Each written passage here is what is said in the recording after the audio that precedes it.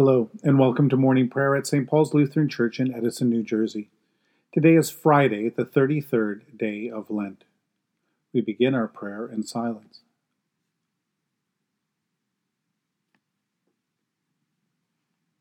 In the name of the Father, and of the Son, and of the Holy Spirit. Amen.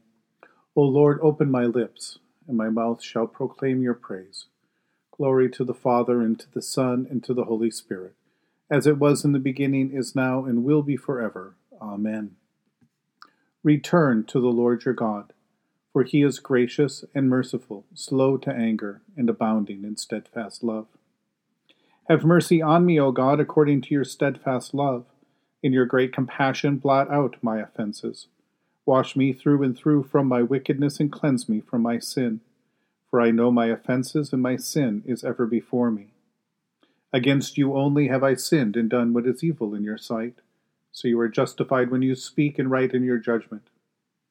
Indeed, I was born steeped in wickedness, a sinner from my mother's womb. Indeed, you delight in truth deep within me, and would have me know wisdom deep within. Remove my sins with hyssop, and I shall be clean. Wash me, and I shall be purer than snow. Let me hear joy and gladness, that the body you have broken may rejoice. Hide your face from my sins, and blot out all my wickedness. Create in me a clean heart, O God, and renew a right spirit within me. Cast me not away from your presence, and take not your Holy Spirit from me. Restore to me the joy of your salvation, and sustain me with your bountiful Spirit. Let me teach your ways to offenders, and sinners shall be restored to you. Rescue me from bloodshed, O God of my salvation, and my tongue shall sing of your righteousness. O Lord, open my lips, and my mouth shall proclaim your praise. For you take no delight in sacrifice, or I would give it. You are not pleased with burnt offering. The sacrifice of God is a troubled spirit. A troubled and broken heart, O God, you will not despise. Let us pray. Almighty and merciful Father, you freely forgive those who, as David of old, acknowledge and confess their sins. Create in us pure hearts, and wash away all our sins in the blood of your dear Son, Jesus Christ our Lord. Amen. Long ago, God spoke to our ancestors in many and various ways by the prophets, but in these last days, God has spoken to us by a Son. A reading from Deuteronomy chapter 25, beginning this morning at verse 1. Suppose two persons have a dispute and enter into litigation, and the judges decide between them, declaring one to be in the right and the other to be in the wrong. If the one in the wrong deserves to be flogged, the judge shall make that person lie down and be beaten in his presence with the number of lashes proportionate to the offense. 40 lashes may be given, but not more. If more lashes than these are given, your neighbor will be degraded in your sight. You shall not muzzle an ox while it is treading out grain. One of the uses of the law is to limit the damage that has been caused by human sin. In this case, let's not think of sin as doing what is wrong or even doing what is right, but instead let's think of sin as our failure to live as the human beings that God created us to be, human beings created to reflect the image of God. The law then keeps us from losing sight of that mark. I believe that is what these few verses about flogging can do for us. The judge must decide the case, and if a flogging is ordered, the judge must witness it. First, the judge must witness it as a way to count and limit the number of lashes, no more than 40. And the second, the judge must witness the pain that this judgment inflicts on another human being, and in a way must suffer the pain caused by the decision.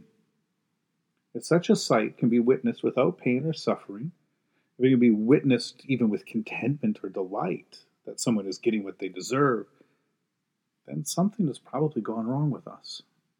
Something is going wrong with our heart, with our soul.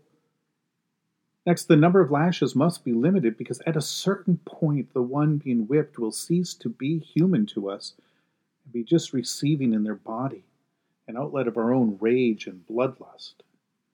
Even a person sentenced to 40 lashes must always, first and foremost, and at the core, remain a human being, a neighbor in our eyes. When they become less than that, then sin and death can proceed unchecked. Perhaps the greatest struggle we face as God's people in the world is the fight to remember and regard our neighbors as fellow human beings, created in the image of God, with flesh and blood like us, with hearts and souls and minds, with families and friends, with feelings and emotions. By thinking of others as somehow less than human, we can maybe shield ourselves from the suffering and pain of the world. How else would we be able to ever scroll through our news feed or watch the news on TV? If we allow to start thinking of others as less than human, then we can also allow hate to creep in. We can even feel justified in the killing of our enemies. We are now, each day, reminded of what war does to human beings. Not just what our modernly efficient forms of mechanized death do to human bodies that get in the way, but what happens to the human spirit when people are forced into situations where they must kill. What has to die first inside of a person before they can commit the kind of atrocities that we're seeing? And no human being is immune either. It's not just some people from some countries or some cultures or some types of government who are capable of atrocities. It is actually the power of sin and death that's unleashed by war that lets go within us this kind of violence and destruction in all who participate. The Torah allows that there may be reason that someone might have to suffer 40 lashes. God is careful to not let either the judgment or its punishment destroy the human spirit of the parties involved. This weekend, as we listen to the story of Jesus' passion, let's pay attention to how everyone in this story regards Jesus as somehow less than human and unworthy of the life that God has given him. And then let's listen to how Jesus responds. Even as he receives in his body the full force of the violence unleashed against him, he never fails to regard anyone as less than human, less than a neighbor. The suffering that Jesus endures can destroy spirits and leave nothing but hatred and bitterness in hearts. But Jesus instead speaks the word of love of his heavenly Father to the actual living, breathing people that he loves, people he dies to free from the dehumanizing powers of sin and death that so surround us. And with his lashes, with his stripes, we have been healed. In the tender compassion of our God, the dawn from on high shall break upon us. Blessed are you, Lord, the God of Israel. You have come to your people and set them free. You have raised up for us a mighty Savior, born of the house of your servant David. In the tender compassion of our God, the dawn from on high shall break upon us. Through your holy prophets you promised of old to save us from our enemies, from the hands of all who hate us, to show mercy to our forebears, and to remember your holy covenant. This was the oath you swore to our father Abraham, to set us free from the hands of our enemies, free to worship you without fear, holy and righteous before you all the days of our life. In the tender compassion of our God, the dawn from on high shall break upon us.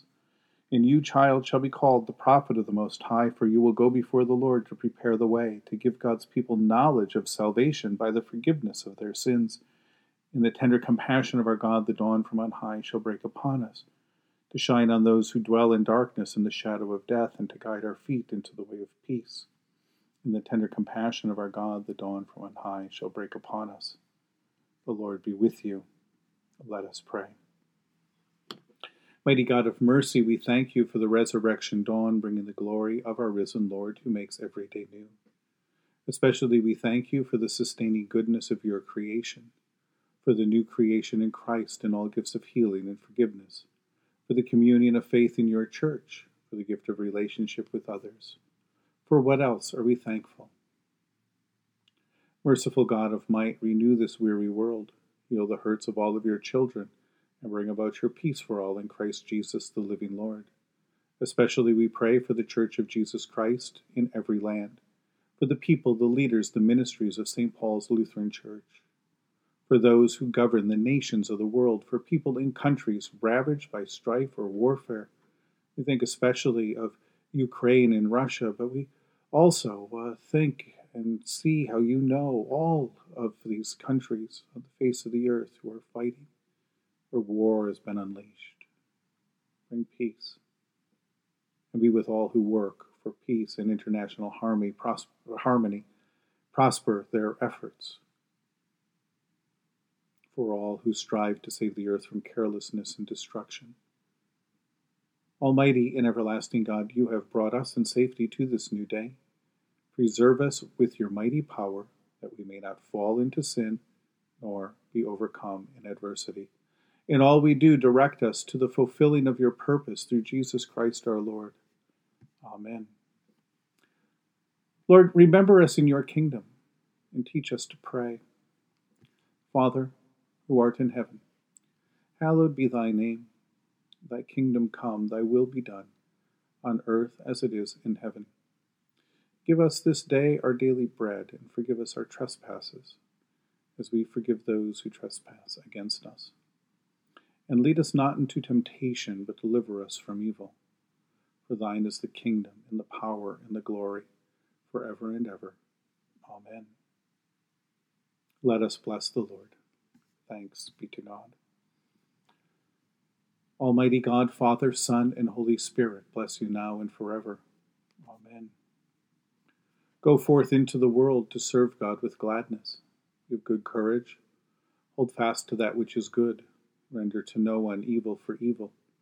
Strengthen the faint-hearted. Support the weak. Help the afflicted. Honor all people. Love and serve God, rejoicing in the power of the Holy Spirit. Thanks be to God.